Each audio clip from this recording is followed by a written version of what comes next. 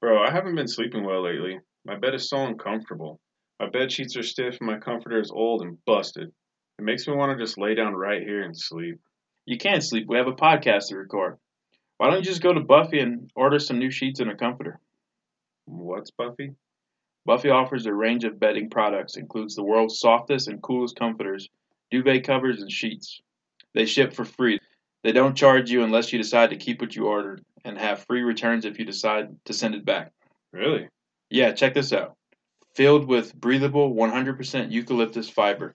Temperature regulating so you don't kick your comforter to the floor. Super soft eucalyptus fabric that's naturally softer and more earth friendly than cotton. Cruelty free, each comforter protects 12 geese from live plucking. Did you know they pluck geese? I didn't know that. I didn't know that either. That's pretty Live. messed up. Hypoallergenic, resistant to dust, mites, and mold. That's pretty cool. Yeah. Keeps you cool and comfy all night. Try Buffy products in your home for free. You'll only be charged if you choose to keep them. Free shipping and returns. It ships via certified carbon neutral shipping. That's pretty cool. Yeah, I don't even know what that is, but it sounds earth friendly. It sounds earth friendly, and JP and E Willie and Truth Theory podcast is earth friendly. Absolutely. I'm going to spruce up the old bed right now so I can get some good, comfortable sleep. Following the link in the show notes lets Buffy know we sent you and helps support our show. Go get comfortable now. Grandma, is dinner almost ready? Okay, I just need to stir this for another 5 minutes and let it simmer and add some seasoning. I need to grab my lemon garlic seasoning and my eggs. Let's see, where did I put those? Jeffrey, did you not get the lemon garlic seasoning and the eggs? Oh, damn it. Sorry, Grandma, I forgot. Who's that? Hi, I'm here with Instacart. Instacart? What's Instacart? Instacart is awesome. We have multiple stores available, and you can shop all your favorites on a single order. Oh, what order? What do you mean?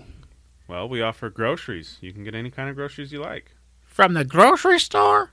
Yeah, and the products you love from local stores are hand-selected by shoppers for your preference. You mean to tell me you could get my groceries and I don't have to leave my house? Well, sure. We can deliver to your door in as fast as 1 hour. Oh, my goodness. I wish I would have known about this earlier. My grandson is so unreliable. Yeah, he's doing his best. Instacart highlights deals to help you save money. Save money? I like to save money. I'm a coupon lady, you know. That's awesome. You can usually find everything and buy it and get us smart suggestions for new items. Really? How do I go about doing this? Well, you can download the Instacart app. Hey, there's an app. Well, yeah, of course. There's an app for everything nowadays. Yeah, we pick the finest produce and keep your eggs safe, too. Oh, my. You even get eggs? Of course. Yeah, you can get anything you like. Is it too late to do this now? Because I'm presenting dinner to my family shortly. No, it's never too late. Following the link in the show notes lets Instacart know we sent you and help support our show. Oh, this is just fantastic. I'm going to go download the app now and get the groceries that Jeffrey forgot to get earlier. Yeah. Download the Instacart app today. Oh, I will. Thank you, stranger. How did you get in my house, by the way? The back window was open. Oh, that's not good. Hey guys, E Willie here. Just want to give you a couple quick updates. I'm sure you've noticed by now our beginning of our podcast start out pretty clear and sound good, and then we go to the interview. It's just the guest that sounds clear. We have an issue with our equipment. We're getting a part replaced real soon, so you should start hearing our episodes sound clear on both ends. So we apologize for that. Thanks for sticking it through with us. We really appreciate it. It's only going to get better from here. Quick congratulations to my sister and new brother-in-law. They just got married recently. And friend of the show, Jason Acuna, Wee Man, he just got engaged to his lady. Congratulations to both of those couples. I'm a little under the weather right now. I'm sure you can tell with my voice. But I hope your week starts off better than mine. I think you guys are going to enjoy this episode. Monica Perez hosts the Propaganda Report podcast, which you can find on all your platforms. It's a really good show. It's shorter than ours, and it's quick, good information that you can get your real news from and not have to hear all the biased bullshit from CNN or Fox News. And they do a great job with the show. So check that out. Subscribe to it. Show them some love. All right, guys, that's all I'm going to tell you for now. we'll start the show. Hopefully you guys enjoy Monica Perez. She's a very sharp, intellectual, lovely lady. So enjoy that. Go support her and enjoy the podcast. Thanks for listening. Are you ready to go into the rabbit hole? We choose to go to the moon and dislocate and do the other things. Quantum theory. It is the most bizarre theory ever proposed in the history of science. There are some of us who can leave our body. They're from other dimensions, they pop in and out. The affirmative task we have now is to actually create a new world order. Ladies and gentlemen, welcome to the Truth or Theory podcast. Your hosts, JP and E. Willie. Welcome to the podcast, Monica. Hey, guys. Good to have you on it. We've been listening to the Propaganda Report, your podcast. It's very interesting. A lot of good information, and I like that it's not real long. You got about a 35 to 45-minute episode average, it looks like. It's at the most. Yeah, it's like a convenient amount of time. You get good information and go about your day. And we try to do it every day, kind of up to the minute, so that you don't feel like you have to listen to like the regular mainstream media just to be like armed for dinner conversation with your like too liberal mother-in-law or something. Or unwoke mother-in-law is more like it. Yeah. So what got you into podcasting and starting the Propaganda Report? Well, I had until Saturday, I had a terrestrial radio show for 8.5 years in Atlanta called The Monica Perez Show. And that, I really do believe that it was killed by the coronavirus, to be honest with you, because Atlanta's where the CDC is. And I just think I went too far in kind of pulling back the curtain on that one. And so I only had a weekend show ever. And then I just had so much material. And also, you just, not because like where I was working was telling me to pull punches, but the regular kind of audience that's driving their kids to soccer is not the same audience that can take like the deeper insights into what's really happening. You have to kind of be like, all right, they're after your rights. This story's not real. And like, it takes a long time to kind of tease it out to people as they're driving around. So I wanted a forum where I could kind of really share the insights in kind of rapid fire, real time on the current events. So my producer on the radio show became my co-host on the podcast. And it's really, I think it was a much needed thing, because I've always been looking for a source that pulls away the propaganda and just tells you what the facts are and maybe what it really means. So I decided to do it. Yeah, that's awesome. It's a fun show. I like it. Yeah, you and your co-host, what's his name again? Brad Binkley. Yeah, I'm drawing a blank on his name. He does a good job as well. You guys have a good chemistry together. Yeah, it's really fun. It's enjoyable, whereas the terrestrial show was like super stressful because I could get calls and most people didn't like what I had to say. So that's great listening. Everybody loves that. Somebody calls and is mean to you and you have to defend yourself, or you could be mean to them, but I'm not really mean. So I was just like completely stressed out all the time. And it was good because I could usually handle it. Like, forget it. If a troll called me, it was actually pretty fun to listen to because they never could go deep enough off their scripts or whatever. So that was fun, but it was stressful. Whereas the podcast is just basically all fun. Yeah, you can, and on the podcast is nice because you can really say whatever you want. It's like the true freedom to uncensored. You can radio. But I was taken down from WordPress. I got a strike on YouTube. Like, I'm worried that the next, especially because of the agenda for coronavirus, I'm a little worried that podcasting is going to start getting deplatformed as well over the next year, maybe. Oh, that would be terrible. That would. Yeah, I know. I do not have a good record, so I will try not to say any trigger words for you, but you might want to go back and just bleep anything out that you think will trigger a censor. It's terrible. No, we love it. Somebody's following. Say it all. We love it. Yeah. Okay. We're part of the resistance. Yeah. We will not stand for it. Speak freely on this podcast. Okay, fair enough. I always do that. And then sometimes, I read these comments. They're like, what the hell? Are you trying to get this guy thrown off the air? I'm like, I'm sorry. I'm not afraid. I guess I should be afraid considering I'm just staying one step ahead of him. I don't know why I'm not afraid. Yeah, you're the perfect kind of person that is a good example that needs to be on a podcast too.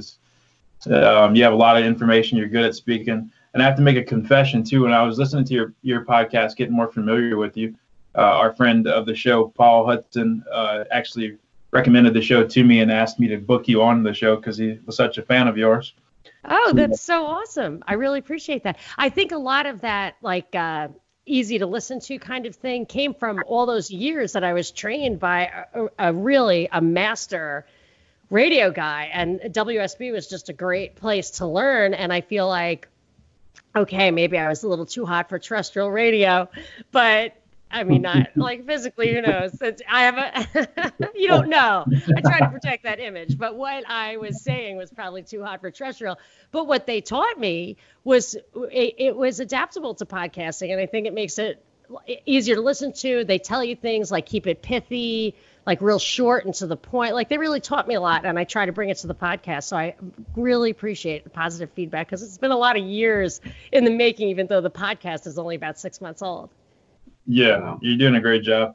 I was listening to a few of them, and my first take on it after my buddy Paul told me to listen to it. I was like, man, she's very informative, but she talks way too fast. And then about 20 minutes into it, I realized my setting was on fast forward by 1.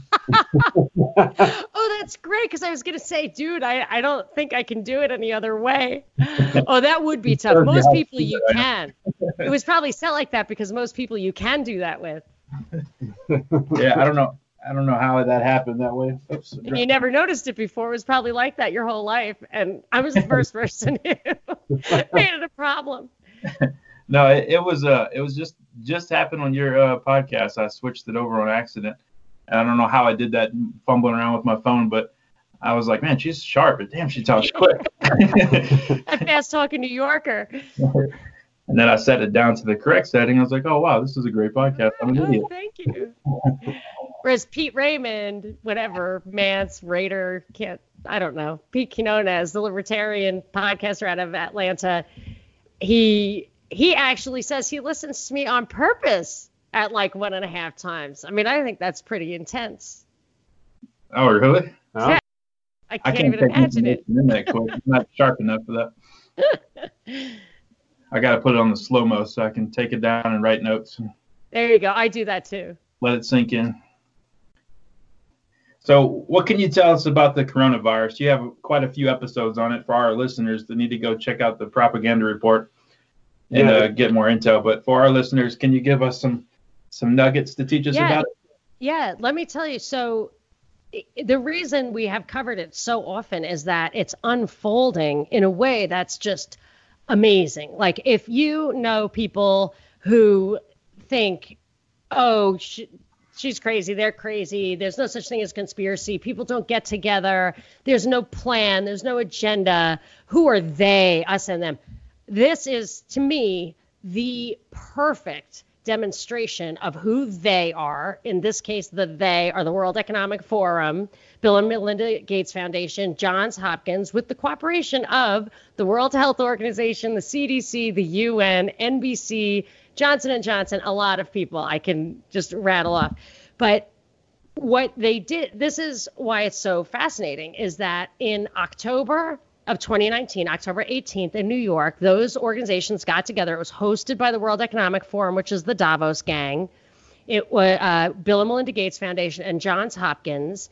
They hosted this all-day thing called Event 201, where they were simulating a novel coronavirus to demonstrate what would happen with a global pandemic and how we could prepare for it. So they went through, they had a bunch of action items, or they had a bunch of like subcategories of things they wanted to talk about: medical supplies, media, government cooperation, all of that. And they, what they call, I guess, scenarioed it out. They had fake newscasts, and they just showed how it would spread and grow and what the response would be. And in the end, they showed that it like killed 65 million people, and global stock market went all around the world went down 20 to 40%. GDP declined by 10%, which is just a crazy thing to even consider over an 18-month period. And then Johns Hopkins released at the end of it a 7-item call to action of how we should prepare for a pandemic in case this scenario ever were to unfold. Then in November, this scenario is so uncannily similar. I have actually never normally, I could show you a picture. I have shown people pictures of like fake bullets of a person who was supposed to be killed, like just walking away. People like, I don't know how bullets work, you know? And I'm like, no, look at it. It's like when I tell people to look at the sky, I'm like, that's not airplane exhaust. They're like, oh, yes, it is. Like, it's definitely not. Look at it. Like, it's in curlicues. They're like, it definitely is. So this is the one thing where not one person I've showed it to has said, yeah, there's a perfectly good explanation for that. They're just like, holy shit.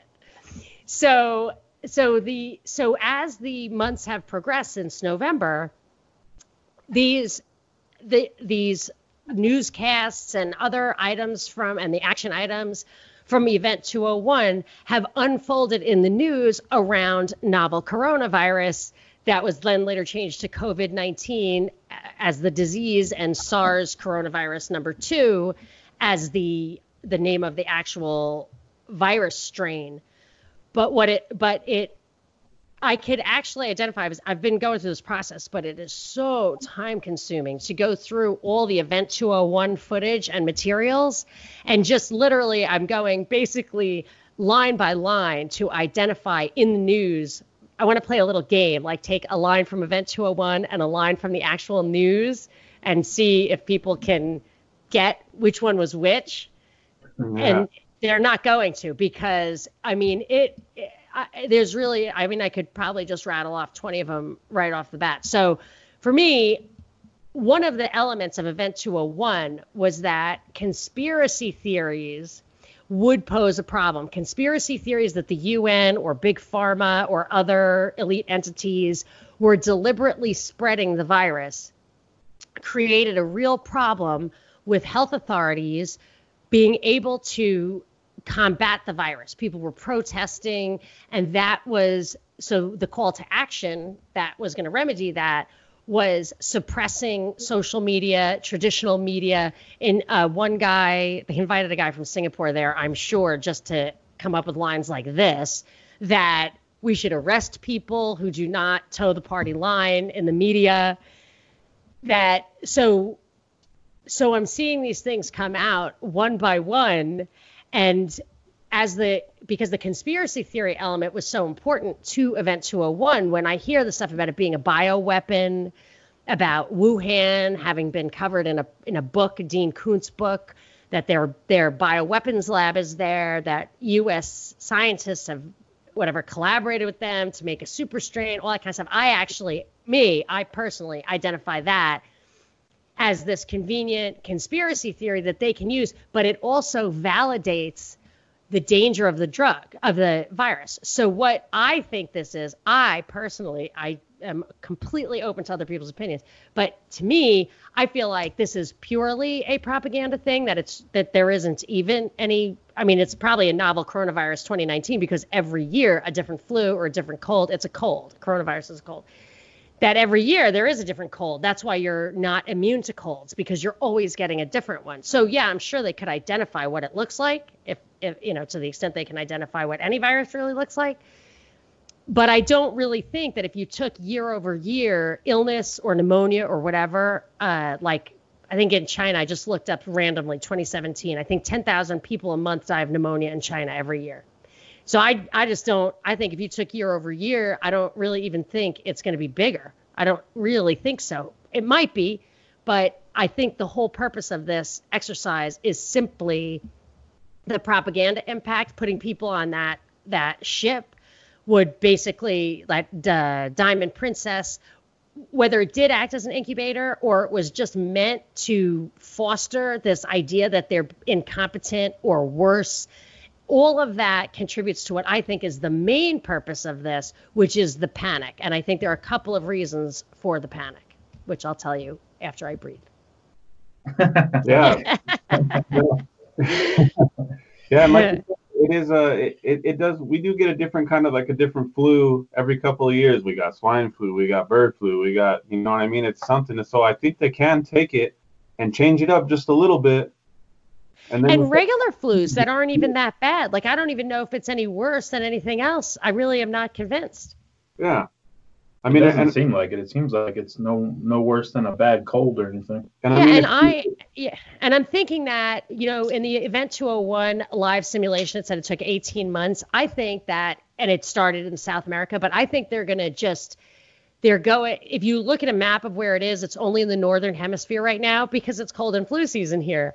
I think that it will then, like, kind of all the news will be coming out of the southern hemisphere for our summer, which is their winter, cold and flu season, and then it'll come back here. So it'll look like this 18-month thing, but I don't think there's any, I mean, I don't even believe like their statistics, but if there were believable statistics, I would first look at the trend over time of flus, colds, pneumonia, death from pneumonia over the past couple of years to see if there's any like shocking statistical increase.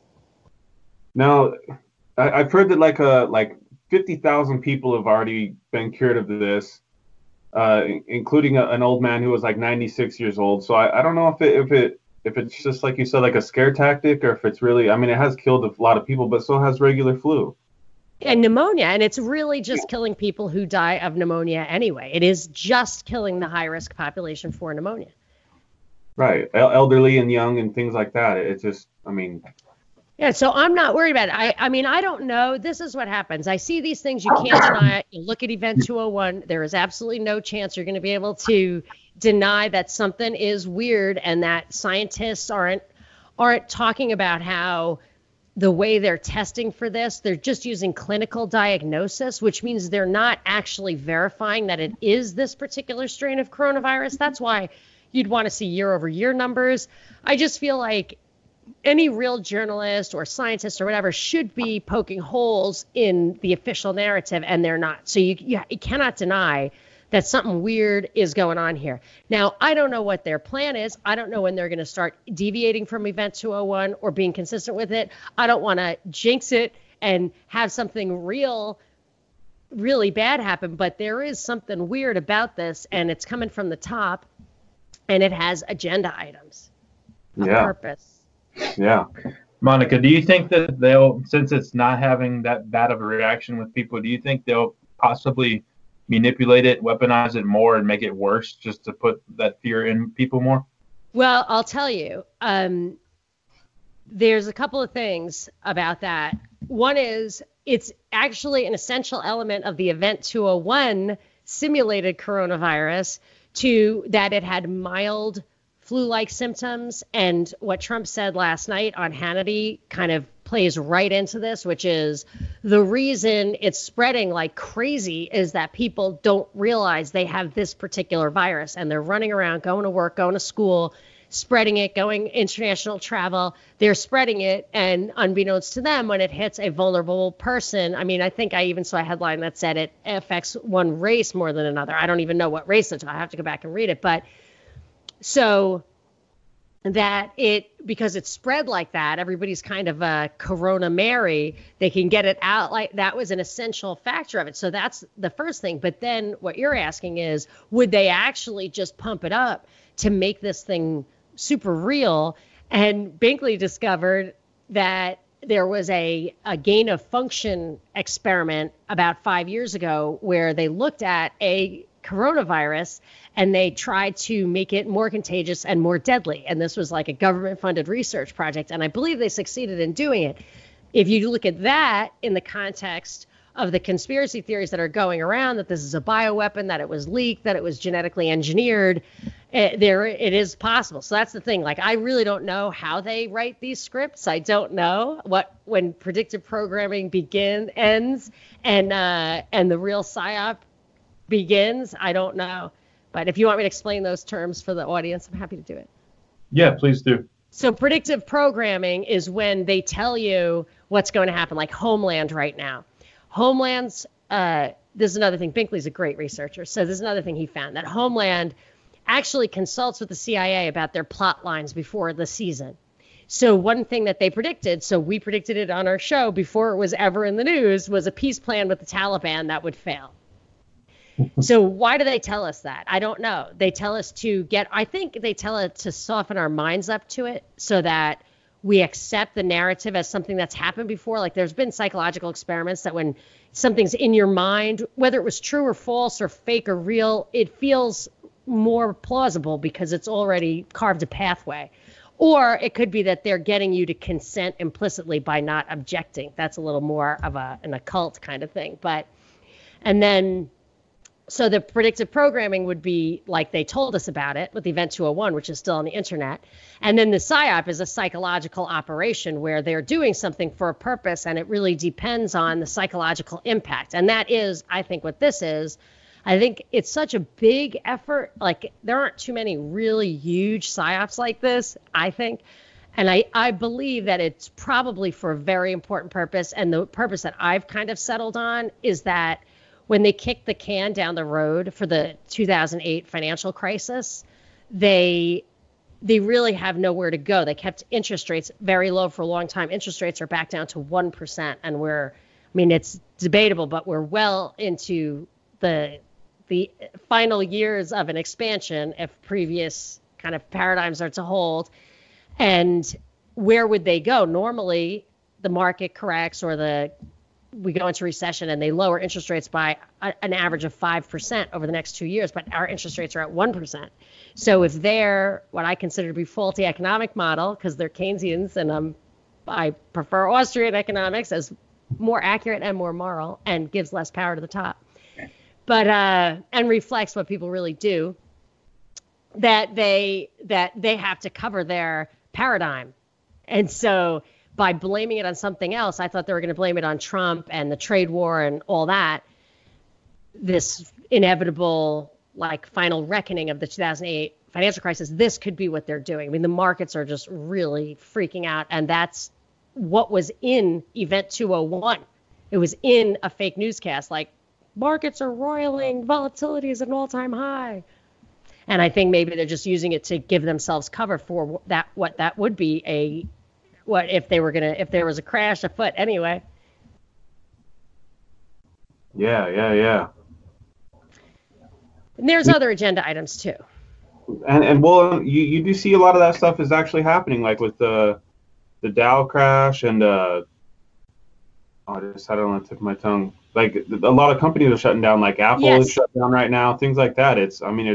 Yes, and this stuff was all led by the biggest globalist companies out there, like Facebook and Apple led the charge, Starbucks, all the companies that have come up many times in my research and my show as kind of being on the forefront of PSYOPs, of psychological operations, of doing things that aren't really in their shareholders' interest, but seem more to be like serving a political agenda. And they were a lot of these companies that kind of fostered the panic. Even the cruise lines, Carnival, that guy had some funny backstory somebody sent to me. Seemed like he might be a cooperator in the scam. But I thought when I first read it, I thought that because there are seven call action items on the call to action that's supposed to come out of this, including I thought the number one thing was going to be that they wanted to suspend or modify or have an emergency protocol for suspending legal liability and regulatory controls over experimental vaccines.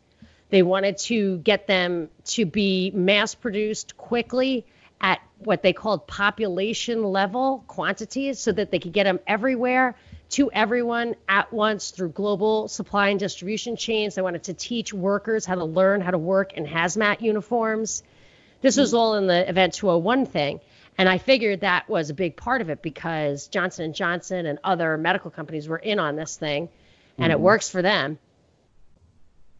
And they targeted the anti-vaxxer in the Event 201 thing. They were like, anti-vaxxing is really creating a problem for the healthcare institutions, and it would be good to be able to crack down on them because they could really get in the way if we're trying to force people to get vaccines, basically. I mean, she didn't say that, but that's what they're talking about.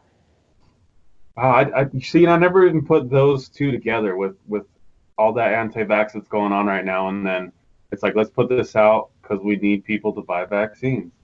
That's wow. Yeah, I didn't even think about that. So much anti-vax stuff out there that they're just in a panic about. And then a couple of things came across my screen that I noticed. There was a World Health Organization, I don't know if it was a symposium or what, and they were talking about how like it's kind of like a crisis in the vaccines because I didn't know this about vaccines, and now I do, that they put these things in them. They used to put mercury. Now it's aluminum. They're called adjuvants.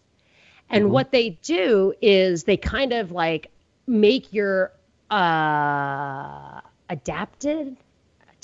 immune system like hyper receptive to the microbes that's in the vaccine.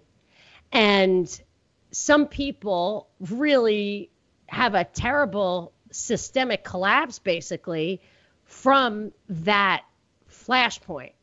Not everybody, but some people do. So I always wondered, it's like, why don't they just take the aluminum out? So this World Health Organization thing was saying, vaccines don't work without that stuff. What are we going to do? And then I don't know if you've heard of Dr. Shiva. I just heard of him. That's his first name. Dr. Shiva is his first name. But he's been making the rounds. He's an MIT guy, which makes me suspicious, of course. But he says he's like, vaccines have never really been tested for the negative side effects like that with any kind of rigor, like on the general population. They don't really even know.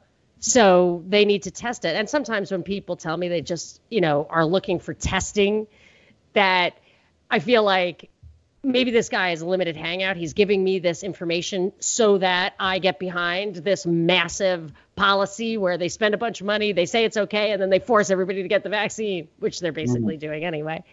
But I do feel like just before this happened, I saw a couple of really damning official things, this World Health Organization and the MIT guy, where they made it very clear that vaccines have a big problem, and that's that they are absolutely have to have the stuff in them that can be so bad for some people. Right. Yeah, that kind of makes sense. And I mean, but if it's like the key ingredient, where do you roll the dice on it? Do you roll the dice on getting vaccinated and being okay, or do you roll the dice on whatever's going to happen to you? I feel like this is the first time I really got like a lot of letters against me when I was on terrestrial radio. I say almost everything, and I try not to super upset people like that. You don't want to do that, but I don't really hold anything back. But the one time I had people kind of pepper the station with hate mail is when I said I questioned. I got my kids, all my kids are fully vaccinated. They have like 48 vaccinations each. And I was kind of rethinking that a little bit. It was too late, but I was like, they found out after I gave my kids the chickenpox vaccine, I think, that it doesn't give you lifelong immunity to chickenpox. And I was like, well, chickenpox isn't deadly. Why don't I just let my kids get it as kids, and then they would be immune to it forever? That would be awesome. And people got really mad. And what I was thinking was that if you're not in a high risk category of dying of something or really being permanently debilitated by it, then I don't think a vaccine is really even good for you. Like, it's actually better for you to battle microbes. It's better for like the first immune system, and then there's like a second immune system, according to some Donald Miller, I think Dr. Donald Miller, who I read this on Lou Rockwell, said that like the secondary immune system is what could be responsible for fighting cancer. And if you don't generate these tiers of immune response through childhood fevers, for example, we really don't know. That's what Shiva was saying. We really don't know later, decades later, what the impact is on the population of stuff that hasn't been tested that way. So I just thought, well, whatever. What's so bad about the measles? Boy, geez. They want to put you in jail for saying stuff like that, literally. Yeah, I'm on the controversial side of vaccines for sure, personally. I'm not even an anti-vaxxer. I'm on the vaccine side. I like the idea of the vaccines, but I feel like you should pick and choose them. Like you said, like the chicken pox, I think the kids should just get the chicken pox and you're good to go. But I mean, if you're talking about measles and mumps and things like that, those are more serious. Those could really kill you. Measles? We don't want that spreading around. Chicken pox is chicken pox. I had them. Yeah, me too. A lot of people have had them, But it just should be optional. Yeah. I mean, this thing, what Shiva was saying is like, if you make the argument that the herd requires it because there's some people who are vulnerable and you're not allowed to like be out there as a free rider. He said, arguably, people who are vulnerable to vaccines is a much greater number. Mm-hmm. So to require it, you're actually making a choice for somebody else who might, you don't know. That could be, you could be making the wrong, if it's a societal balance question, you might actually be making the wrong choice. Okay. Yeah, I can see that side of it. So you kind of have to have the health freedom, I think. Yeah. But I'm a libertarian. Right. I can see that side of it. I understand that. Okay. But I mean, I'm a libertarian, so I'm always erring on the side of liberty. And in these health issues, a lot of times libertarians are targeted because it's one of those things, well, what would the libertarian do? Yeah. Yeah, Monica, you on your podcast, I'm not sure what episode it was, but y'all touched on them getting away from the currency of money that we have now to make it all digital, and this kind of stuff leading into that for world domination type stuff, leading into New World Order type things was what I gathered from it. Can you touch on that and explain that to us more?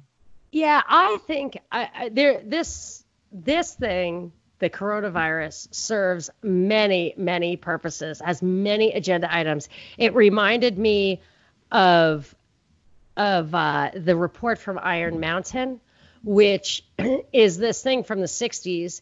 It's like 80, 90 pages. It was a New York Times bestseller. It was supposedly true. I think in retrospect, it was basically true. But what it was a report that said on the possibility and desirability of peace. And it talked about how war serves a multitude of purposes in keeping the hierarchy in place, keeping the people in line, keeping national borders intact, all of that.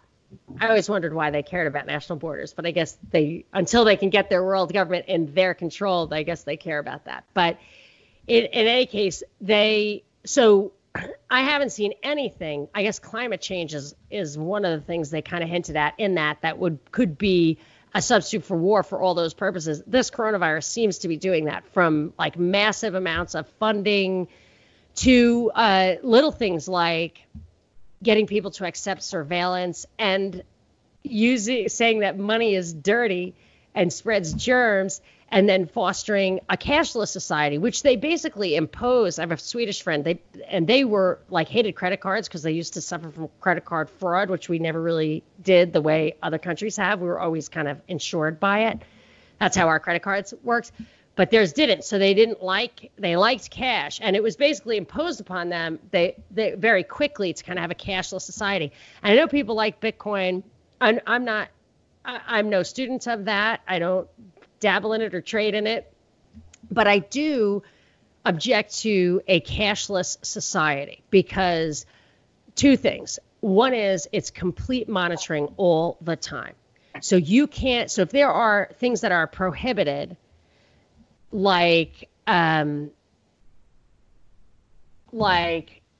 don't know, drugs, you want to buy drugs, which you have every right to buy. God gave us stuff that grows in the backyard that, is good. And if it grows in somebody else's backyard better, it's health and healing and it's holistic and it's outrageous. People who are like for gun rights, but not drug rights. I'm like, the guns actually had to have an intervening step. Like the drugs came directly from God, and it's the taking them away, or nature, however you want to look at it, taking them away creates these intervening steps where then all of a sudden you have these like non-nature drugs when we should have said, it makes me absolutely crazy. So you should be able to buy drugs, and you really are not going to be able to do that if you have a cashless society. You're not going to be able to buy anything that's prohibited.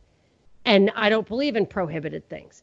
So that I don't like. The taxation elements of it. So if you wanted to pay somebody for something, and I mean, taxation is theft. You don't want to steal from them or let them steal from you on behalf of the government by paying the taxes. You can't do that. You can't pay them in cash for anything. You'd have to start bartering. And then the other thing, say it again. That's a good example. Yeah, and then the last thing is, I just discovered this. I discovered it several times recently, to my horror, that after 9/11 they passed a law that if somebody has the numbers that's on the bottom of your check, like a personal check that you write, if anybody has those numbers and goes to the bank and demands the money, they give it.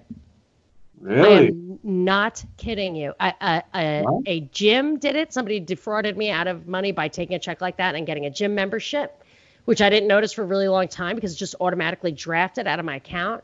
It wasn't a big number.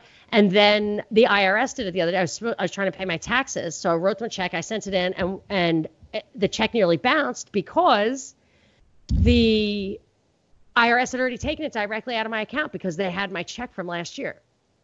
And I went freaking bananas at the bank, and they were like, after 9/11, they don't want money to stop flowing. And this was a big part of Event 201. They don't want money to stop flowing.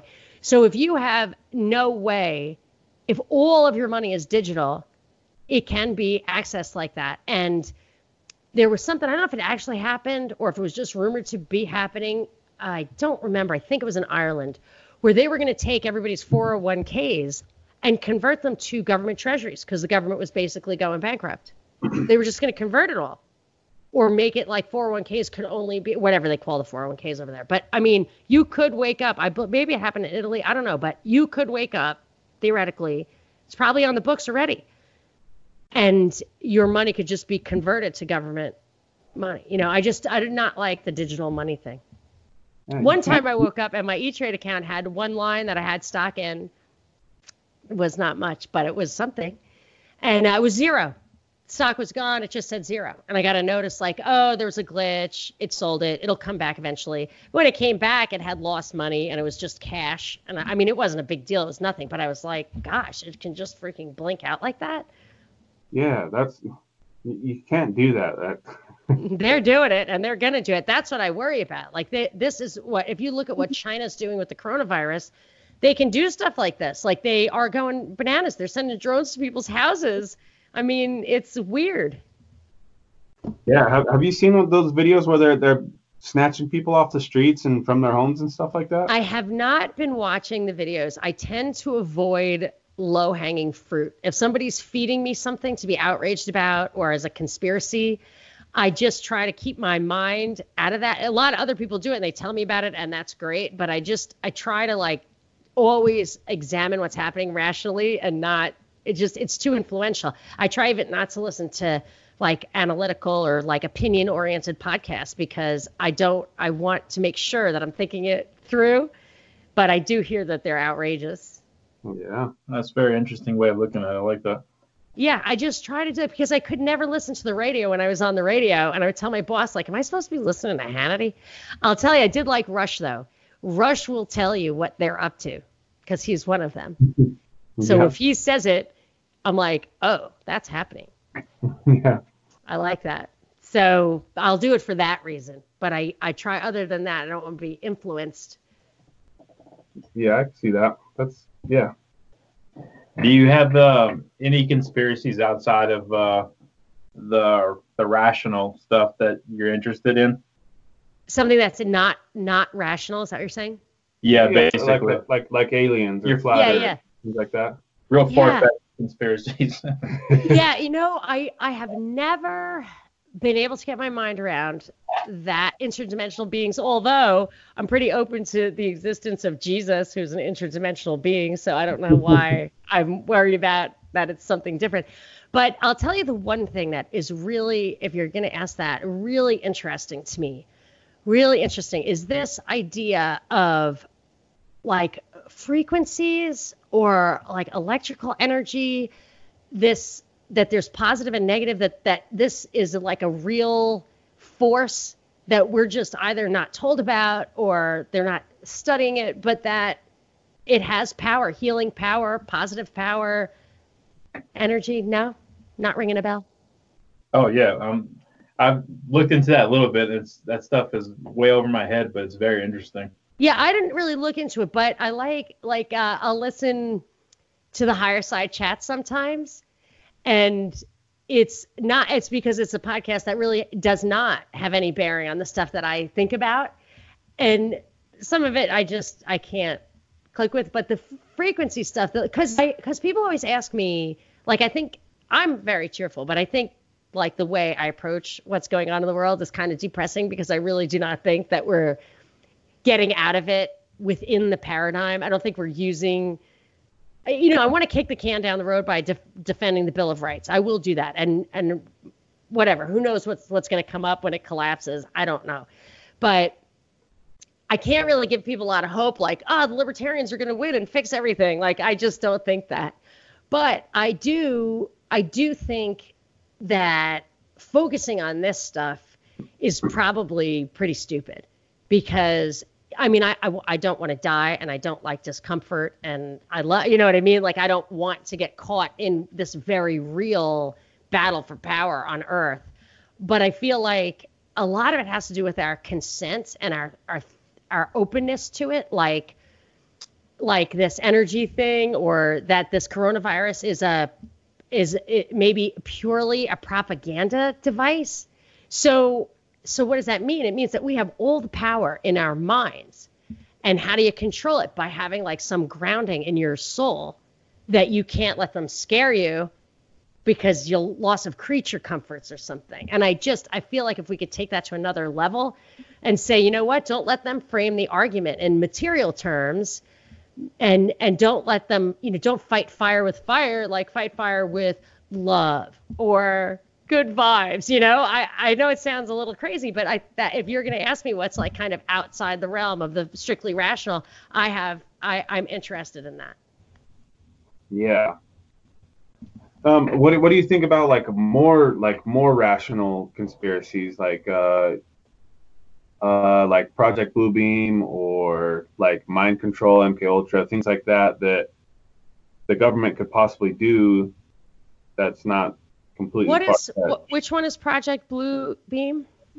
Project Bluebeam is like a conspiracy where the government is going to scare the people into like a new world order, where they put like, say, aluminum into the atmosphere, and then all of a sudden they project like an all-seeing God, and then yeah.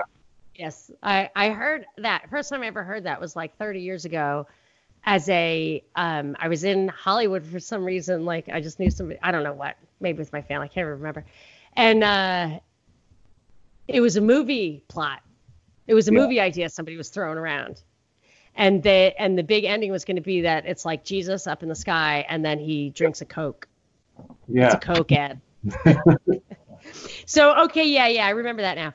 MK Ultra, I am reading, and I know that this got like somehow like shot across my screen because somebody put it there, but Ted Kaczynski's Technological Slavery, which is basically his manifesto in book form, and he, I believe, was an MK Ultra. He was the Unabomber. You guys are probably too young to remember the Unabomber, but he was an MK Ultra subject. He was, I think, the youngest person ever to get into Harvard, and they did all that. But I'll tell you, so I found that interesting. But as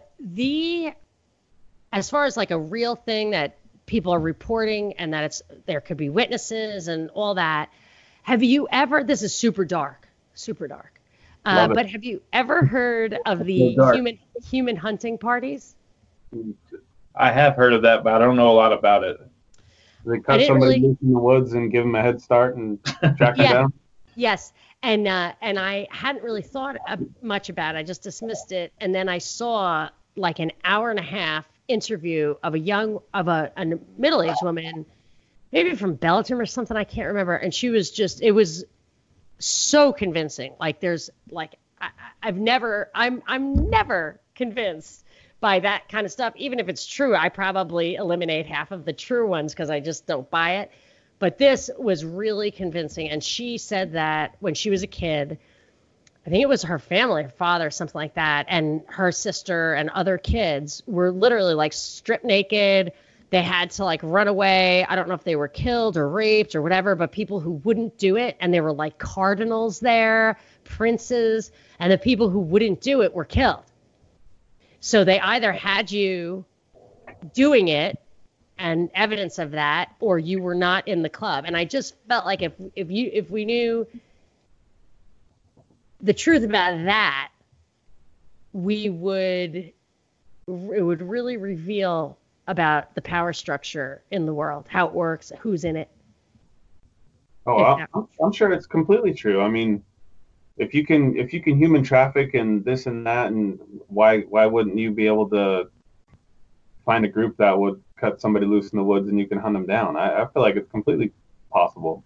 And it would make sense as an ultra elite thing, because I think at some point the ultra elite, you know, what else is there to achieve? Like, what else is there to do but to like defy all your sensibilities and get away with it? Oh yeah, that's what it all comes down to, is that these sex trafficking things that they do, the pedophilia rings, all that is all power trips that are just stems from evil. Yeah, I that's the thing. I mean, I don't know if it's actual evil or if they just like their occultism, the Satanism, the Luciferianism. I mean, there's evidence of that stuff. It's not like made up. I mean, Parsons, the UN has a chapel that's like, I think, Luciferian. It's really weird. So I don't know if they mean it or if they are just using it to control the hierarchy itself, to control the elite itself. But I think there's plenty of evidence that that kind of stuff does go on up there. Yeah. My take on it is that it is basically good versus evil, to dumb it down. And these acts are just, these guys at the highest stature are just weak puppets, basically being used and abused by evil to do these kind of acts because they just lost all their damn morals.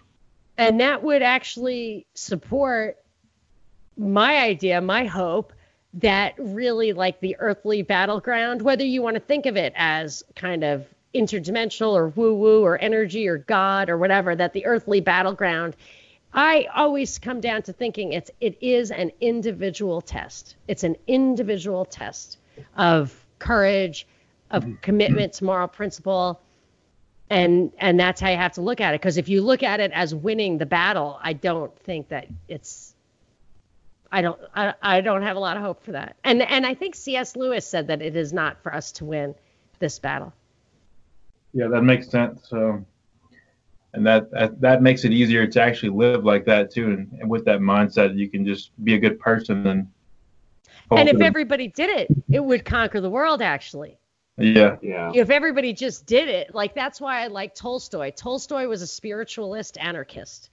He said governments are dedicated to war, even the ones that call themselves Christian, but Christ would not. This is completely not consistent with Christ's message, which would have done away with all of this. And I actually think, I'm really not that religious. I'm a practicing Catholic, but like I'm so intellectual, like that's the way I operate, that it's very hard for me to think I'm going to have a conversation after I'm dead and my brain is rotting and I'm going to know my name and people are going to call. I cannot get my mind around that. But I do, I don't give up. I plug along and I try to keep that as a touchstone. And I think of Jesus is a message as being largely, if not mainly, this like don't do the in-group, out-group thing. Like the whole story of the Good Samaritan, which I think was maybe his most important parable. Like you really can't, you have to just kind of love everybody. You cannot have this thing that's, the elite or the plebes or nation states. I mean, I just think it was all about that, like overcoming these institutional categories, classifications, teams, overcoming the team. Right. Yeah. I know you don't want to go down that road because it sounds like it's very hard to even talk about anything, just even speculatively about the stuff that's kind of outside the realm of pure rational thought. I spend like basically all of my time in the realm of pure rational thought, but a girl needs hope. Yeah, this girl needs hope too. I spent the majority of my life being, I guess you could say, a non-denominational Christian. And as I get older, man, I'm really struggling with my faith. I still strongly believe there's a higher power there, but I'm like torn between Jesus Christ and it all just being a simulation, because it's just, there's so much stuff with this world that just doesn't add up. Yeah, this is what I thought this recently, that I was in Mass. I go to Mass on Sundays, and I thought, I don't care what's going on here. Like, I don't, if they have religion just to keep us all in line, blah, blah, blah, and I don't really care, because I know that what I personally am getting out of this and what my kids are getting out of the morality that we are kind of committing to is good. It's good. And I mean that, like capital G, good. It's good. And if they have to give us that, if that's what we get, then we are good. And it's worthwhile to stick to that. And like I said to my mother, I was like, I don't know, Mom, I'm just too intellectual for this. I'm not crazy about like the ritual. Like I find it a little difficult to really be committed, devoted to rituals that if you don't do them right, you're going to hell, And I said, yeah, I don't think too much about, the whole intellectual thing. When I was like 19, I just decided it was a better way to live. And I just haven't looked back since then. And I was like, you know what, Mom? She's straight off the boat. Well, she's not quite off the boat, but she's from Brooklyn. But she was right. It's just a better way to live. And I looked into it. I'm so intellectual. I looked into it. I'm not saying I'm smart. I just like thought about it, analytical, whatever. So I was looking at like Aristotle. I just was like, did anyone ever make any progress on the question of God? Like, did anyone really figure it out? And I go back, and I think there has been no progress made. I think the best line I ever heard was, I think, a Yoga Sutra thing that said that the question of the existence of God is unanswerable and irrelevant, because the answer of whether or not there's an afterlife is the same. Whether or not there's an afterlife, the answer to how to live is the same. You must free yourself from desire, from a connection to like a given outcome, because it's out of your control and it'll never stop. You'll achieve that and then you'll have another desire. So you've got to just like get a grip on yourself either way. And I kind of try to do that, because I don't think you're ever going to get to like the intellectual answer. But I will say, if you dig into science enough and you realize, like Darwin, read a book called The Case of the Midwife Toad. It's about a guy, Paul Kammerer, who in the early 20th century basically disproved Darwin in favor of Lamarck. It was a different guy. So like the whole Darwin thing is mathematically impossible anyway. Like that random mutation would result in a different species. I'm not saying there isn't evolution on the margin or whatever. I don't know. But that's super radical thing to say, I realize. Sorry. Well, did I go too far? Huh? Say it again. No, you can never go too far on here. All right. Well, our let's podcast is in the rabbit hole, so we go wherever we want. Yep. Right. So I think the Darwin thing just is mathematically impossible. Like the number of random mutations that you'd have to get before you had an actual adaptation that could get your family to dominate and wipe out every other family in your species group is just impossible. It's mathematically impossible. And what I think so anyway. That's what I came up with. So like there are things like that just don't make sense. Like science does not give us any answers at all that help us understand where these laws came from. Like order cannot come from chaos. That's a scientific principle. Life cannot come from non-life. It's a scientific principle. But they expect us to believe that. So I'm just trying to help you. Yeah, I completely agree on the Darwin thing. Oh, good. Okay. I call bullshit on it for sure. I did. And it's not because I'm like, God created the earth in 7 days. Like, I don't know. That could be a metaphor. Could be. Maybe I'm going to help say that. I don't know. But the Darwin thing doesn't make sense. but the idea of it all being a simulation too. I mean, I go back and forth with this stuff mentally all the time. To sum it up, like the overall big picture, it doesn't matter what religion you believe in, all this crap. As long as you're good to your people, your family, everyone else, I mean, all this other stuff will play itself out over time. And I think the most important thing is to be honest with yourself. Yeah.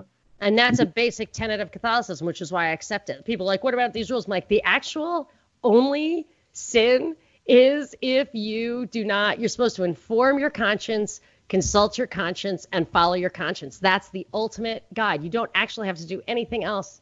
So that's good enough for me. But it's not, it's simple, but it's not easy.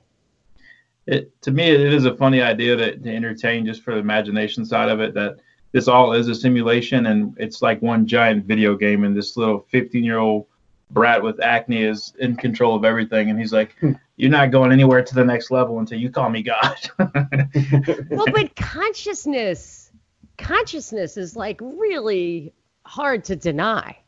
Yeah. I personally had a lot of weird experiences that I can't even explain. And if I did, it would sound like crap anyway. Like super consciousness? Yeah, that justified something, some other kind of connection to some kind of higher being. Could be. I'm not really open to that stuff because I am very like ones and zeros in my brain, but I still recognize consciousness as something really inexplicable on that level. So if you're open to, people do have those experiences. I don't deny it. Yeah. It's hard to deny anything that somebody else is going through because you just don't know. Like we only know what's going on with us. It's such a strange thing. That's why I don't dismiss what the anti-vax parents say about what happened to their kids. I mean, I used to think gluten, like people were afraid of gluten, that they were completely in their imagination. They're just total anorexics, just pretending that they can't eat bread. And then I got it. Like, I mean, how does it just pop up later in life? But like, I got celiac disease, I guess, whatever. I get so insanely, violently ill, unbelievably ill, if something just like touches it. I had corn chips that were fried in like chicken nugget oil. I got so freaking sick, and I was like, wow, everybody who said that, I completely didn't believe it. And I'm like, you know what? When a lot of people say that they're absolutely sure something happened to them, who are you to say that? You know what I mean? Like, I can't. So if people say they have those experiences, I think it is a psyop for us to be told. I think psychology and sociology and stuff that tells you that you can't believe your own eyes, or that there's like mass hysteria and you have this need to do, I think that is all crap to keep us from believing what we experience personally. Right. I felt the same way about something that's more of a mental thing. Well, it could be chemical, but anxiety attacks. My mother growing up used to have terrible anxiety attacks, and I kind of just thought she was weak, and it was in her head mostly. But I started experiencing some of those a few years ago, a real anxiety attack, and man, that was one of the craziest experiences I've ever had. I was like, there's nothing I could do to calm it down. I ended up going to my backyard at nighttime in my underwear with my arms and legs spread out like a starfish. Did it work? It helped a little bit, but I just felt like everything was just too tight, and there was no space for anything. I didn't even want my limbs on my body because I felt so restricted. It was such a strange feeling. Well, I had to say, one of the things that I was going to say, if I had a superpower, what would it be? I was going to say, like, the ability to just calm down and keep things from bothering me, because that is such a powerful experience. I gave it up, though, for a different superpower. I wasn't good enough. Okay. Perfect. Yeah. So you got two in there. You snuck an extra one in there. Here's what it is. You want to know what superpower I want? No, save it. We're gonna jump into it in just a minute. Sorry. You're so excited, Monica. Just the 6 questions are so awesome. I know. I didn't mean to jump the gun. I'm a segwayer. That's what I learned in radio. If I actually already have a superpower, it would be the art of the segue. Just move from one topic to another without anybody noticing that we've accomplished the goal. Yeah, segueing is an art of its own for sure. Yeah.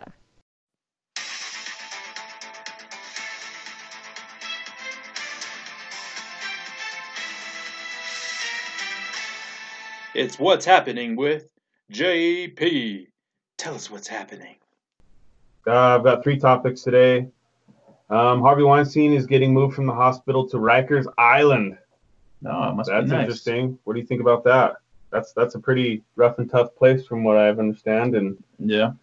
Am I allowed to chime in? I don't know if this is. Yeah, absolutely. Yeah, okay. that's good for all of us. Yes. Yeah, no, I'm kind of waiting for him to die. Not Yeah? for real, but like I figure he's going to move to some island with Jeffrey Epstein somewhere. But I feel like he's going to have to die because I never really believed in the Harvey Weinstein. I figured he was in on it all along anyway. I think that whole thing was baloney. I like how you said, am I allowed to chime in? Yeah. I don't know. I didn't know if this was, just you guys. Like, No, clearly you don't listen to our podcast, Monica. Oh, I'm sorry. I don't always get past the halfway point of the podcast. I did listen to a few, but I didn't get to that I'm part. teasing. Yeah, this is for all of us for sure. Mostly for you, Mink. We'd like to hear the guest's opinion on these stupid events that are going on.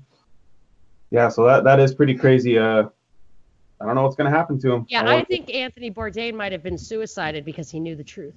I agree, 100%. Really? I like that guy. I really did like that guy. Yeah, you When look he at went, I knew. Anthony Bourdain stuff. It's some serious sketchy stuff there. I'd like to do an episode on that soon coming up if anybody wants to dig in deep on that one. I want to hear what you're saying because I really don't talk about it that much, and I wonder, like, it's just a tough one. Yeah. I think there's so many situations like that's going on where these guys are getting taken out and claiming it for suicide, and there's really something else going on, like Chester Bennington, the lead singer of Linkin Park, Chris Cornell, the Audio Slave Soundgarden guy. Both of those guys were linked to a situation with anti-pedophile, basically stings that were going on and some kind of organization with it. And once they started to get going with that, ironically, both of them ended up killing themselves. Yeah. Wow, I didn't realize that. Yeah. It was for that Weinstein thing. There was a lawyer who Rose McGowan had told the truth about her experience with Harvey Weinstein, and she also died of suicide. Her name was Jill something. If you are going to dig into that, you absolutely have to find that. I'm actually trying to get Chris Cornell's daughter on. She's a musician now too, and I would love to get some of her take on that stuff because she's right there in the mix of it. And you think she'd talk about it? Because I think the families usually get super scared. Yeah, I mean, that's up to her. I don't want to put her in crosshairs or anything, but that was her dad's mission that obviously got shut down. And it aggravates me that these guys getting suicide is such a terrible thing to have, and it's such a terrible thing to go out with. Yeah, it makes you look like a quitter, and it's not the case when these guys are not quitters. They're taken out unfairly. That's such a good point. It's such it's so disrespectful. It is. Yep. It's like the ultimate way to go out disrespectful. I mean, it's a great way to tarnish somebody's name.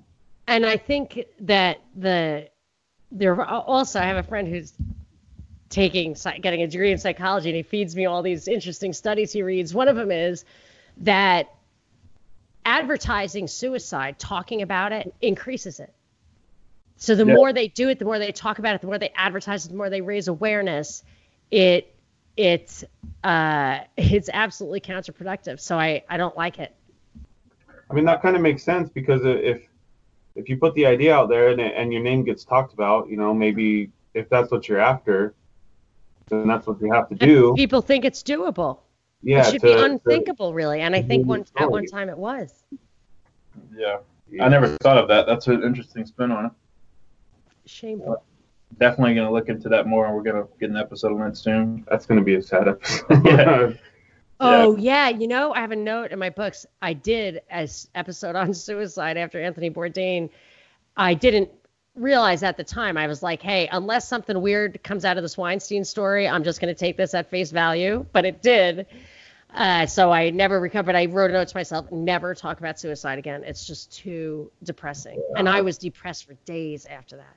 It's a hard topic for sure. Yeah. I feel like it was terrible. Yeah, it is. All right. Well, moving right along. Yeah. Well, now for something completely different. Back to the coronavirus, and I don't know if this is any more happy, but it says here that in the last 24 hours, 41 people have died from the coronavirus in Italy. Wow, really? Yeah, that's Does an it say interesting spike. how they That's from tested? today. That's from today. Did they say how they tested for it? I didn't read into it too deep. I'm just kind of reading headlines Yeah, the here. headlines. Yeah, I got you. But I think I'm just watching out for they're either not testing for it, and then another thing they came out with was that they're actually distributing tests they know are faulty, and that way they're going to be able to mess around with the numbers as much as they want. But I'm not buying it.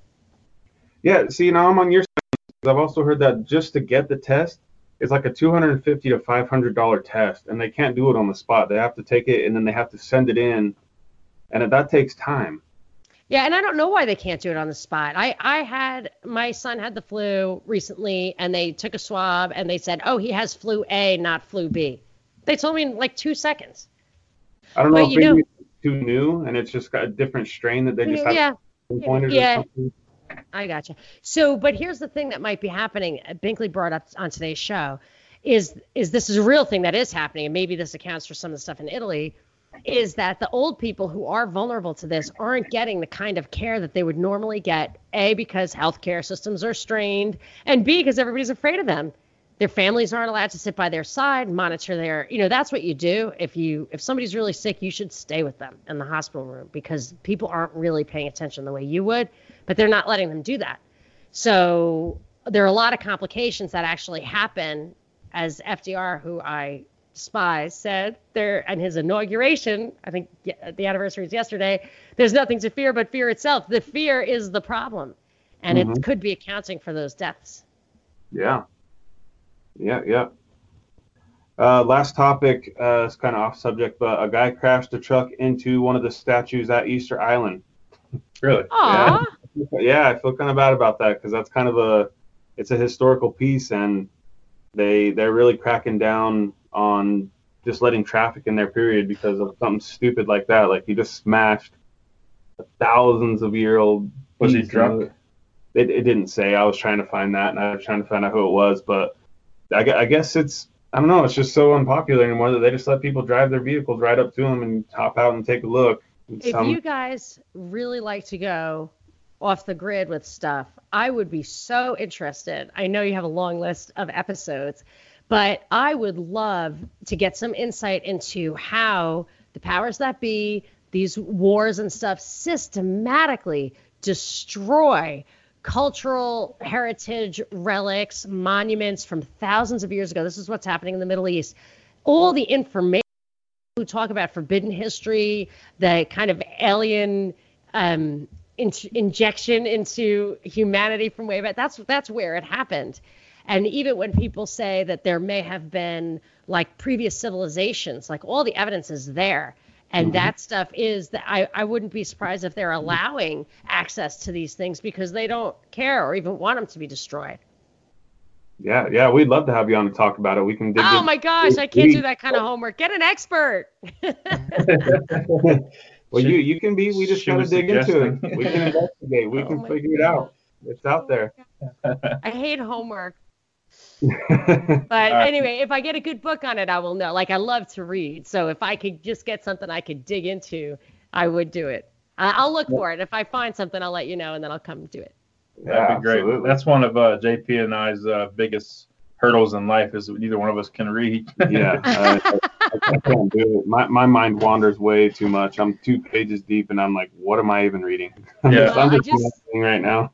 Just 2 pages at night, and it's amazing how much. You can read a couple of big fat books every year if you do it like that. I have like literally 50 books on my bedside table because it's like podcast episodes. I only get halfway through and I'm like, I think I've got it. And then I just go on to the next one. Yeah, we're both envious of people that read and avid readers that enjoy it because we want to be like that too, but we're both too stupid to comprehend what we're reading. Yeah. And we get distracted. Function of modern society. Your brain is it's like in little parsed packets. It's not no long ropes. Yeah. We're not too sharp. You can say it, Monica. We get grip with it. How would I know? I didn't let you get a word in edgewise.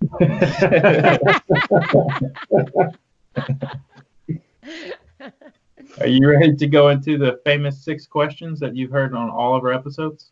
Yes, I have, because I usually skip to that part. No, I'm just kidding. I never skip. Besides your podcast, it's your favorite. You can admit it. It is. I love this podcast. I was very excited about it. Nobody ever, Truth or Theory, like that's more up my alley than people realize. And, well, maybe you realize it. I always was trying to keep it kind of on the mainstream wavelength because I had the radio show, terrestrial radio show.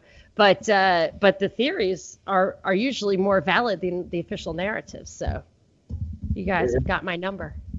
It's fun because it just really makes you wonder what's real, what's not. Are we talking to people that are just completely bizarre, or maybe they know? A lot of guys have a lot of facts makes a lot of sense. That's really weird. We have them all over the world with different perspectives on different subjects, and it's just a lot of fun to hear all these different inputs and subjects being dissected. I do try to keep an open mind. Yeah, our brains are just completely open. Until they fall out once in a while. Yeah, we can't carry anything in our head. All right, let's start the 6 questions. Number 1, you have the power to make one law. Which law do you create and why? An absolute prohibition on taxation, because it is the source of pretty much all the power and evil that I see in the world. Okay. Let's do it now. Make that law now, please. Everybody wants that law, but somehow it doesn't get passed. Yeah, it's part of the resistance plan. Number 2, what 3 words would you choose to describe yourself? So I thought about this, and I wrote it down ahead of time, even though these words, 2 out of 3 of them did come up. Rational. That's my kind of guess. Thank you very much. Yes, you're welcome. Rational, honest, and fun. Perfect. Super fun. That sounds like a cool lady. Yeah, I think you hit the nail on the head. I used to have good looking, but I'm getting kind of old. You got it. You still got it. Thank you. All right. Number 3 is, what do you want to be remembered for? I'll tell you, I say this to my husband. I'm like, this is what I want on my tombstone. So I'm going to tell you. Man, was she a hard worker. I think that was childhood trauma. My father he would just drill it into your head. Like, you have to have a good work ethic. You got to work. You got to show up. You got to work. And I was always really lazy. And now I'm not lazy anymore. And I just constantly grinding it, whether it's like making every single person in the house like a hot breakfast or staying up till midnight reading about monuments getting destroyed for my favorite podcast. I'm putting out the effort. I love it. I just had a thought and I just lost it. So you're doing a podcast episode every day, every weekday? Every single weekday. It takes Binkley and I spend at least 3 hours each on it because we read all the news, we try to figure out the news, and then we make sure we have like as many, sometimes it's a lot, sometimes it's little, but like a few topics, sometimes it's 6 topics, and we just like hit it with something original, but we try to make sure we get like the top news of the day so that you don't have to listen to the radio. So it's every day. It's a lot of work, and we get it out by 4:00 Eastern. That's awesome. Yeah, it's awesome. Good to have an alternative news platform for people to go to that's not biased and it's just real. People would email me constantly like, what do you think about this? I'm like, okay, this is what I think. I might as well tell everybody because I have a little bit of a different perspective than a lot of people. I don't know why, but I do. And we just share that. And Binkley has great insights and tons of great research, and we just make a good team, and it's fun. And it's fun to listen to, I think. Yeah. How did you, you said Binkley was your producer for the radio? Well, he was just a listener, and he sent me an email offering to coach me. I was like, what? Who is this fun? But I had terrible stage fright. So I said, yeah, I don't really need any coaching, whatever. And then he just kept like asking me, how was your show? How was your show? He'd email me. And I say, well, I'm having a horrible anxiety attack because somebody made fun of me and now I'm crying. And he just, over time, just kind of like, we developed a relationship. And then I needed somebody on the air for some reason, just to like, I was pre-taping a show and I needed somebody to like read tweets or something. I said, I can come to the studio, read some tweets with me. And then the guy at the studio said, "Oh, all right, here's your badge, Binkley. See you next week." And I was like, guess I've got a sidekick.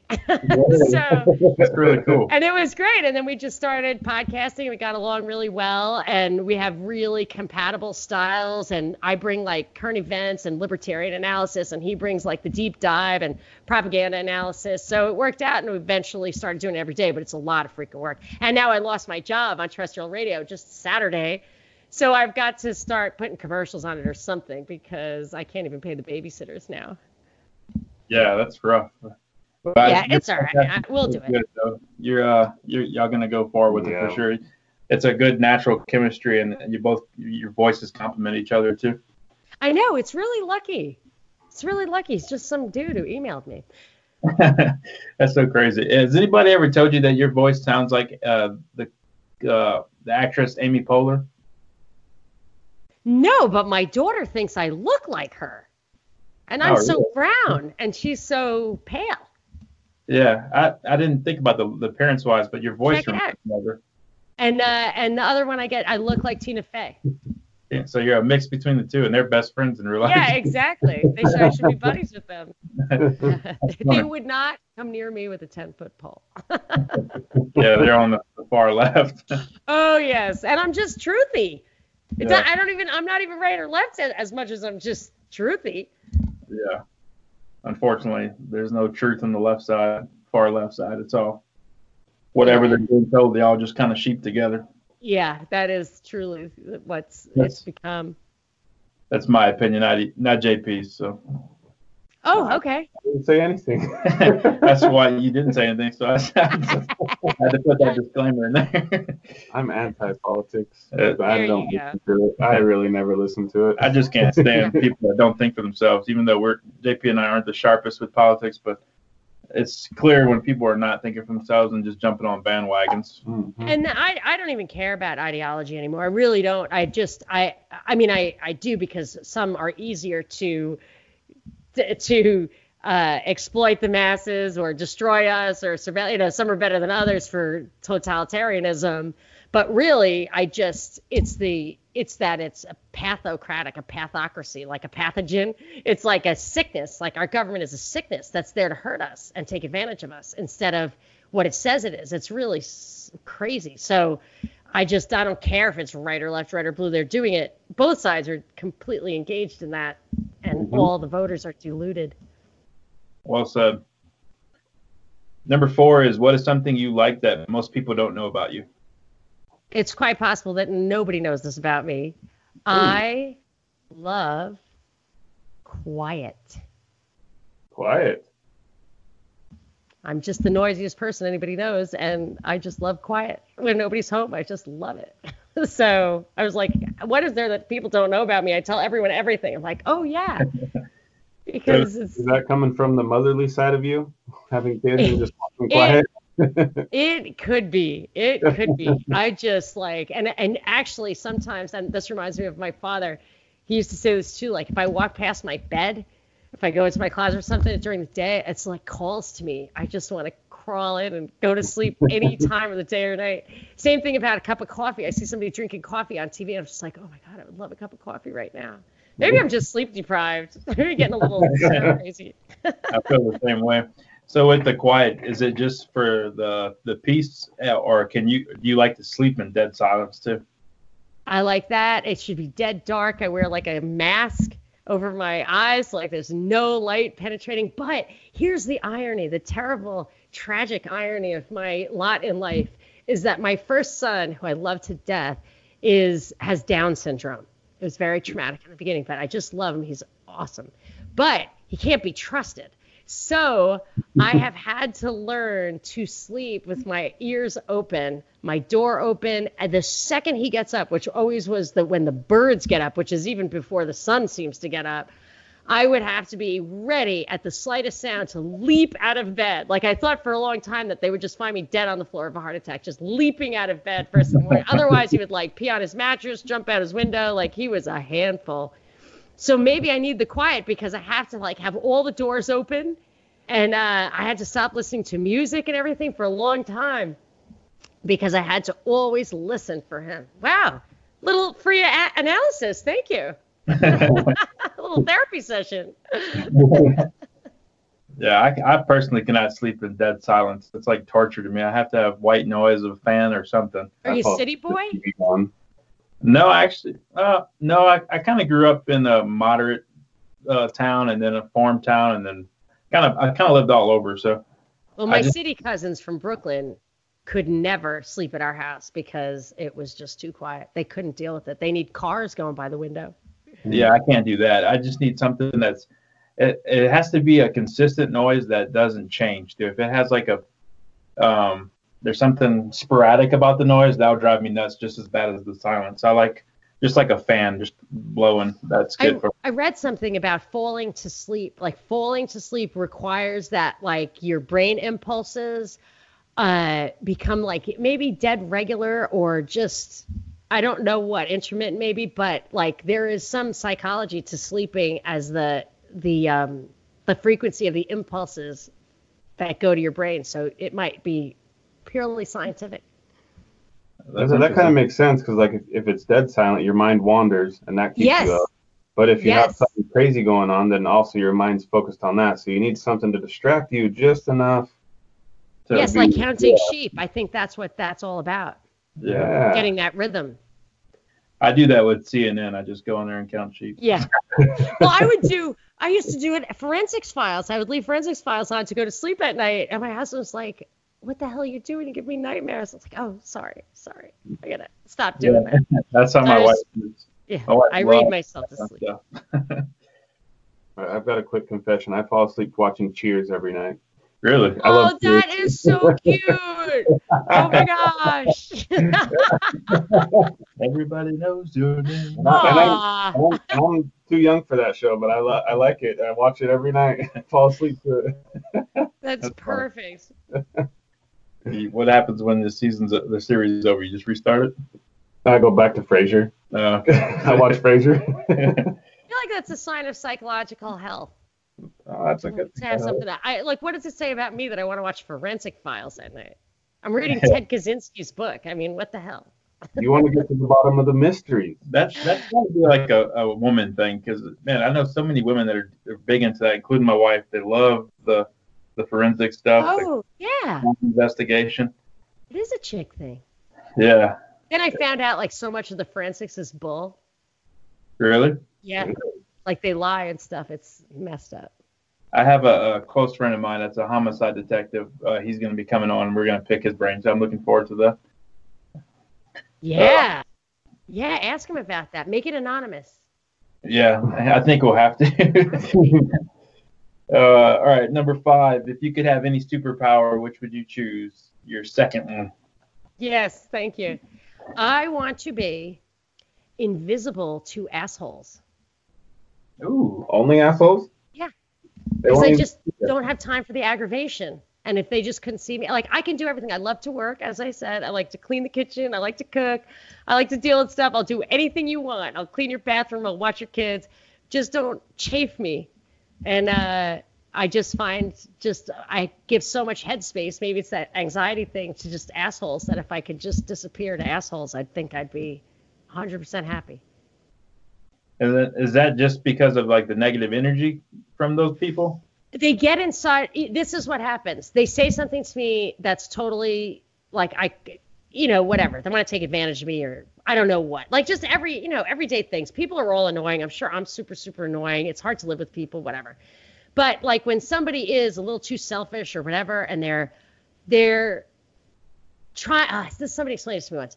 Any unpleasant experience that you walk away from with another person, it was that person trying to dominate you. They were trying to dominate you. And then when I walk away, I'm not really like that kind of person. I'm pretty friendly and open, and I really don't like that kind of conflict. So I'll walk away, and it'll weigh on my mind. It'll like get at me. Like I should have stood up for myself, or what is that person after? And then I've got to deal with it. And like the terrestrial show where I had callers it must have been God's way of just being like, you know what, you really got to get over it. But I never got over it. 8.5 years I did that show, and I just never liked the conflict. So maybe it traumatized me. Now I got a question for you. If you could flip it and assholes were invisible to you, being from New York, would New York seem like a pretty lonely city? I disagree with that assessment 100%. I think some pretty nice people in New York. I think they're really, really, well, when I lived there, which was a long time ago, and I grew up there, very respectful and of your time. And that's why they seem abrupt, is that they won't bullshit with you. They won't ask you how you are. They just don't do that. And I read a study back then. I know I'm going to have to start coming up with these studies because I say a lot, and it's all from memory. It was like the 30 biggest cities in the world and how they were ranked for etiquette or politeness. And they just had these like secret shoppers, I guess, drop stuff, or somebody be on crutches or whatever, who held the door or helped you or stole your cab or any of that stuff. And New York, I think, was the most considerate, and Mumbai was the least considerate. I just think they have a bad reputation because they seem abrupt, but the abruptness comes from the fact that nobody has any extra time. Wow, that's super interesting. They get a bad rap they just say everybody's just assholes, but I think it's just because they're from somewhere else and they don't get it. It's culture. This is why culture is so important. And if they allow a lot, like mass immigration of people who aren't here for the culture because they want to be in a really consumerist culture or whatever, you get a lot of misunderstandings. So when I moved to Texas, I thought these people were completely disrespectful of my time. Why are you asking this chick how her day is going when we're checking out the groceries? Don't you realize you're slowing us all down? And I would literally do the math in my head. There's 5 people online here. Every minute you spend with each person, it costs like 5 man minutes. And I was just like, these people are assholes. Wow, that's interesting. I like that. I like the idea of that. You really changed my my perspective on that. That's an interesting way to look at it. It goes back to you being a grinder too, a hard worker. Yes, that could be. And I did grow to love Texas, and Atlanta. Actually, the best friends I've ever made in my life, I've made in Atlanta. Like culturally, at the really fundamental level, even though I seem abrasive and people don't actually like me at first in Atlanta, when you start to get to know each other, I mean. One of my best friends there, I was at a birthday party for the little kids, and I was talking to her husband, just making small talk, and he said to me after talking to me for a minute or two, "Oh, you need to meet my wife. She's ready to stockpile guns and move to Montana." And I was like, "Oh, I totally should." And she's one of my best friends.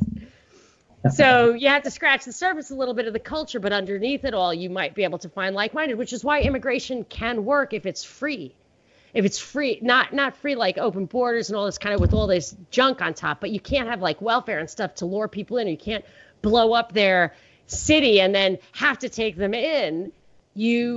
Like my great grandfather came over from Syria with his wife. They had my grandmother. The wife died and he couldn't take care of the baby. So he left her in an orphanage and he went back to Syria. So he just couldn't handle the culture, so he went back. And my other grandparents all stayed, and we fit in fine. And I just feel like if you can crack the code on a culture and you went there voluntarily to take what it has to offer, and it's sink or swim or whatever, it totally works. But if you don't get it, people can start hating each other. Yeah. That's cool. Yeah, I like that. All right, number 6, the last question. If you could know the absolute truth on one conspiracy, which would you choose? Well, I think I blew it, guys, because it was that human hunting party thing. Yeah. Oh, Monica, the spoiler alert Perez. I thought that's what you were asking me. I thought that's what you were asking me. But let's see if there are other ones. See, here's the thing about the conspiracy theories. I was really racking my brains, and I feel like I kind of know that most of them are true, or the ones I think are true. And I try, like, I've ultimately stopped caring because this is a pathocracy. They're exploiting us. They're trying to manipulate us into losing our rights by telling us these stories. So much of the conspiracy theory stuff is really their propaganda, their psyops, the stuff they're doing and lying to us about. And I just say, if we drew a line in the sand and defended our rights, it wouldn't matter what the truth was about all that.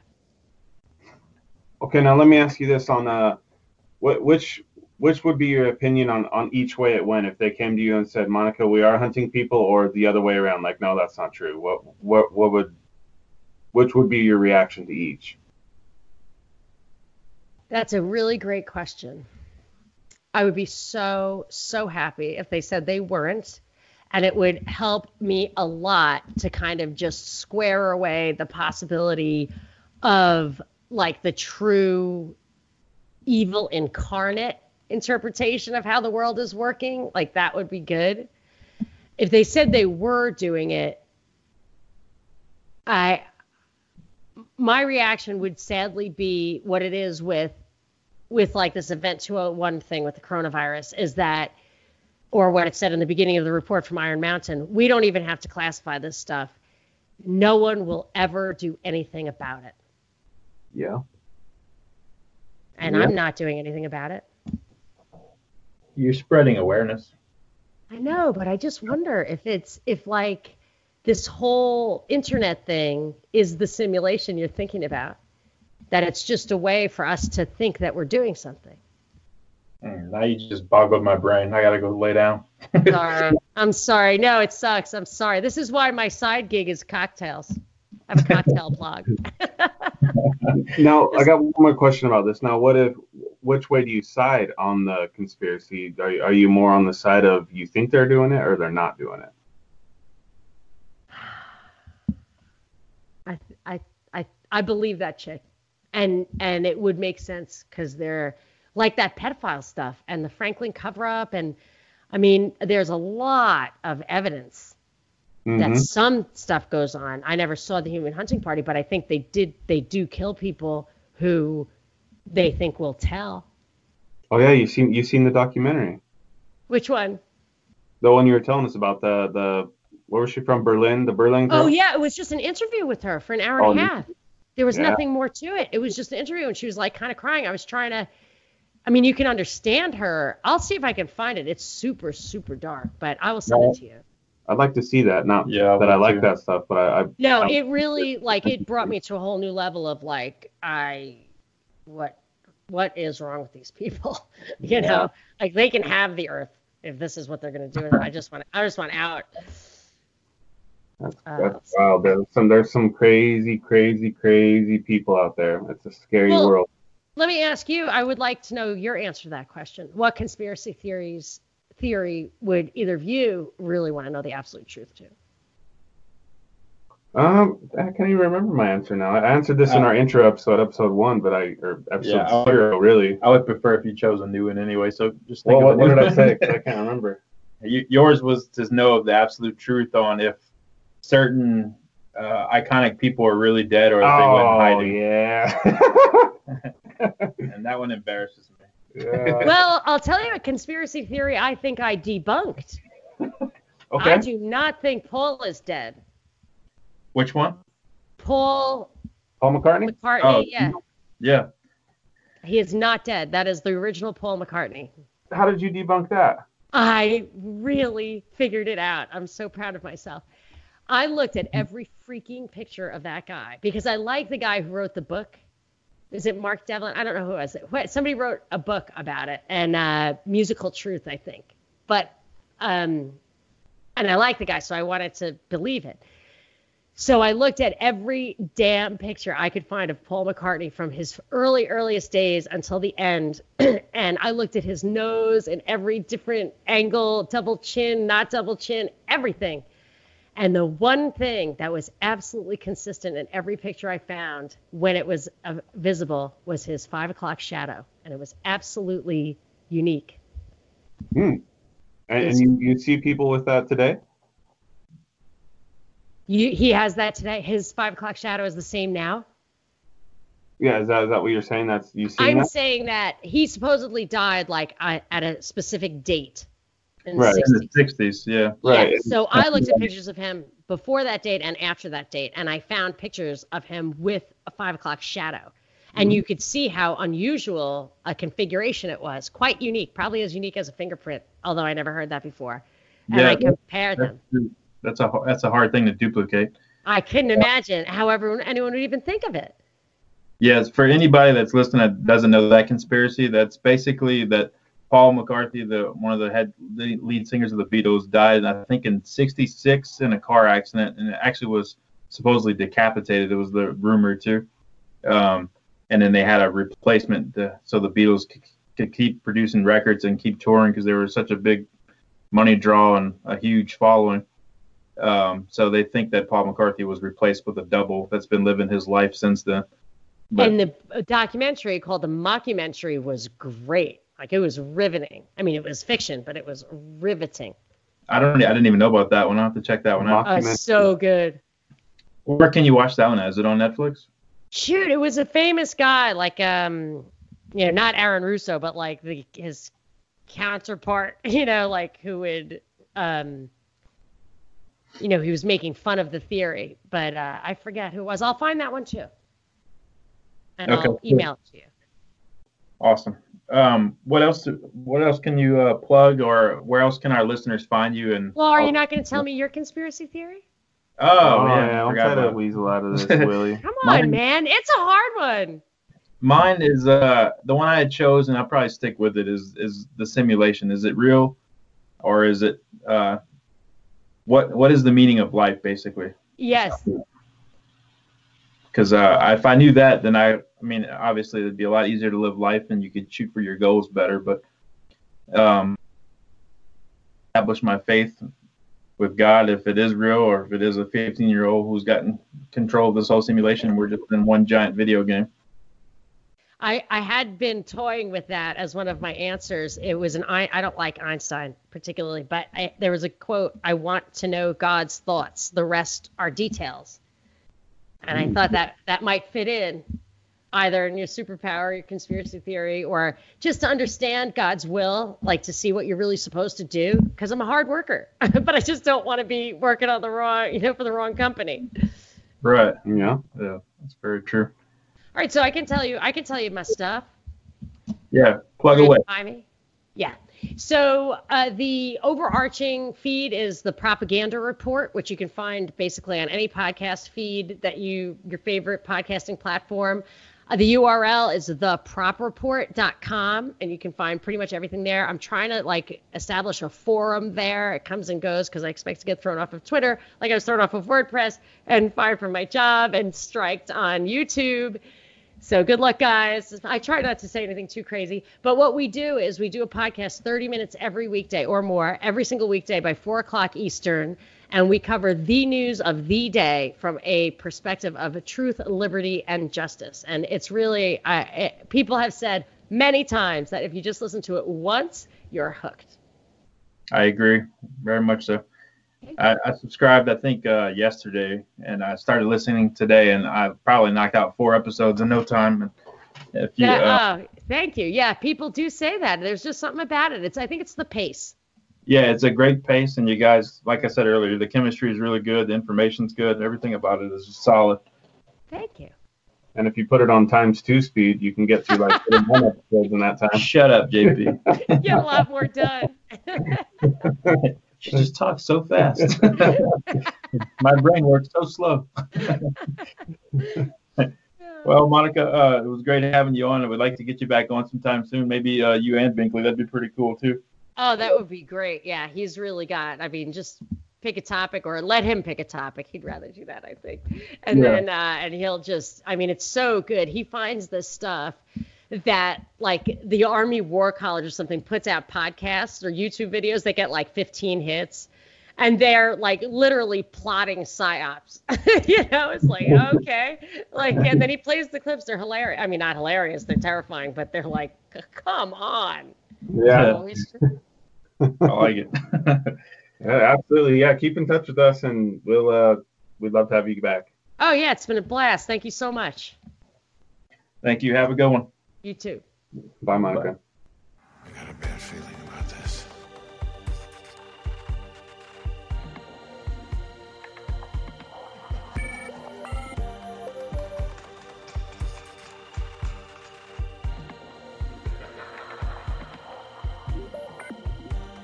There's no coming out of the rabbit hole.